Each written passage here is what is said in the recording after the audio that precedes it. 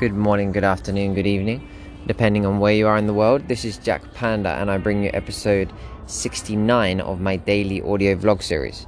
For those of you that are new, this is an unedited, raw flow of thoughts and feelings that quite often takes us to insightful places, although other times, unfortunately, the rambling can take us nowhere. That's the risk of embracing the unknown. And today I talk to you from the floor. I'm sitting here on the floor against the wall next to a Christmas tree. I'm in the middle of a designer outlet shopping village, feeling totally drained from the atmosphere. It's just I don't know what it is. I think I'm tired from having played golf this morning with my dad, and I was up early. But there's just something about shopping malls. The energy can be quite, just draining in general. And there's not even that many people here. But just consuming makes me tired. Just the idea of going into a shop, especially in an outlet when everything's cheaper and discounted and things are not organized in the shops. And you have to hunt through the clothes and try things on. I'm like, man, I've got clothes. I can't be bothered to buy more clothes. I'd rather not buy clothes unless I really, really need to. So I've never really understood clothes shopping. It's just tiring. Waste energy, waste time. And you already have clothes that you can wear, so why would you want more if it's not for aesthetics and design? it could be a hobby, I guess. You could be really into fashion or design or whatnot. But just to have more clothes, just to consume, buy more clothes, waste more material, waste resources, waste people's time making it, and having a wardrobe full up of clothes. I guess it's like anything else that we don't need. But a couple of pairs of trousers, a few t-shirts, a few jumpers, a couple of pairs of shoes. I've come from a very minimalist backpacking perspective, and I know that when you only have a backpack and that's all you can carry, then you automatically become a minimalist because you can't take anything, so you have to force yourself to just stay that way. And I guess I got used to it, so I kind of have that mindset now, even though I have a place to stay and I'm kind of a little bit more rooted and I have a house and I have a wardrobe. But still, I can see this slight desire to want to invest and have a few more clothes, because when you're in the same place doing the same things, some different clothes on different days can maybe bring a little bit of novelty into the day, different colors. I know that we give off different images as well, and we're perceived in different ways depending on how we're dressed, of course. Whether we care about it or not, it's a fact, and it's a really interesting one that I used to just push it away and reject it totally. This concept of, if I turn up groomed, nicely shaved and with a nice, not uniform, but outfit, smart or whatever, people are going to perceive me in one way, like a businessman, for example, that wears a suit. If I turn up to an interview, like I have many times, looking scruffy, unless I'm really, really good at talking and really, really good at what I do, no way am I going to get the job. Obviously, being interviewed for a chef's position, so dressing up smartly isn't that important. But it's on one hand, I feel like it's a fancy dress, depending on the day, what you're doing, you can put on different types of clothes to feel differently and then give off a different sensation as well. Because I'll give you a clear example. I've lived in a temple with monks, right? And they all wear a robe. And I've meditated with the monks, I've practiced, I've lived with them, and I've done exactly what they've done.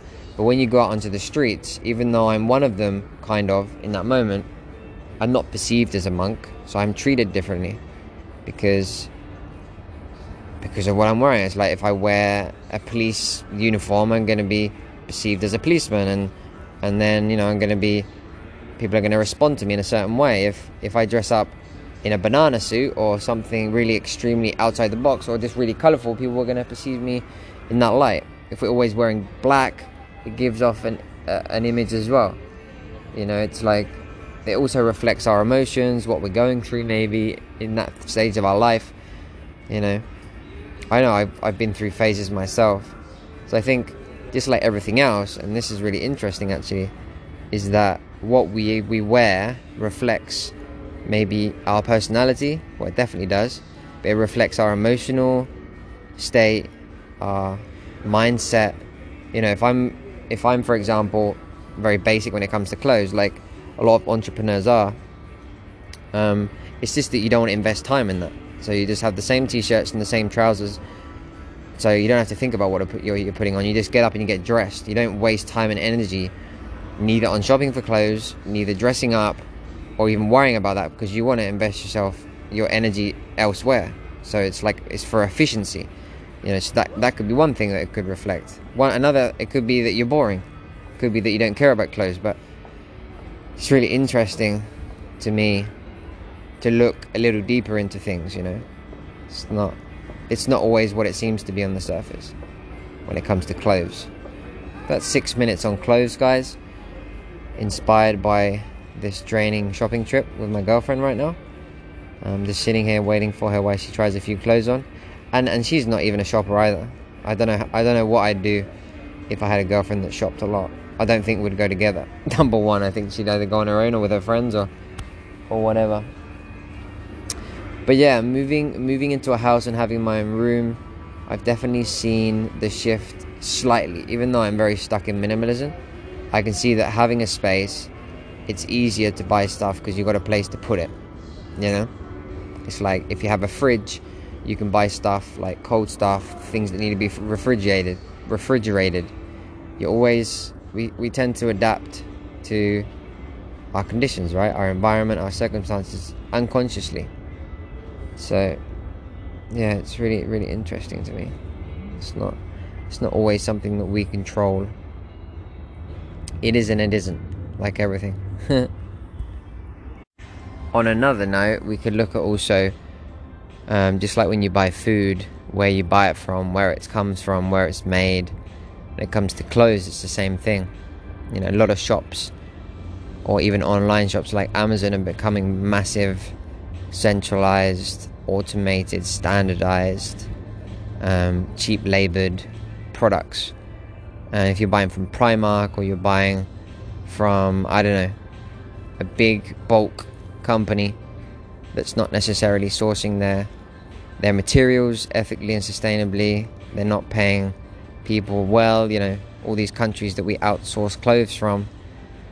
It's good to check in with ourselves and check in with, you know, how we feel about what we're buying and where it comes from, and the repercussion that purchase is having on our environment and the people around the world, you know. Because if you're buying a t-shirt in Spain, it doesn't necessarily come from Spain. Most probably it comes from Southeast Asia or China. So are we aware of this? Are we aware that our impacts on a local scale have an impact on a global scale? No matter what, in most of our cases, whether it's food, clothes, utensils, like commodities. Most commodities are produced in cheap labor countries and then shipped abroad. To buy artisan, locally produced products is obviously more expensive. They're not necessarily better quality, but they should be. But it's also convenience. You know, people like to buy online. People like to go to a shop where they can get everything in one go. So it's like convenience, price, and the fact that people actually don't care too much about the quality, as long as it lasts for a while. You know, most people in general are quite basic when it comes to quality. You think of people that go out for food. I think this all the time. I find it really hard as a chef to find a decent restaurant. You know, I'm very rarely surprised by the quality of food when I eat out, which is very disappointing. And it makes me think that most people just conform and they accept mediocrity when it comes to food, clothes. And this is the world we're creating and the impact that we're having on the environment. So yeah, I don't think we're going to be going back to local or organic or artisan products. It seems like it's going to be more and more centralized, mass-produced, standardized, commoditized, and disconnected from where it comes from. Like we buy here and it comes from the other side of the world and we have no clue how it's made, where it comes from, what it means, and the impact it's having. So yeah, clothes. Are you a clothes shopper? Look into your purchases. Are you a minimalist? Maybe you are. because it's also becoming quite a trend at the moment. Either way, yeah, just check in with yourself and be aware of your choices, because everything has a ripple effect. And we all talk about change and where we want the world to go or where we'd love it to go, but then our actions show differently. Our unconscious and automated patterns and decision making is running the show. So slow down, stop, take a look at what you're doing, how you're living, and maybe readjust. That's all we have time for today, for tonight. I hope you enjoyed. Hope you got some value out of my random spontaneous talk today on clothes from a shopping center.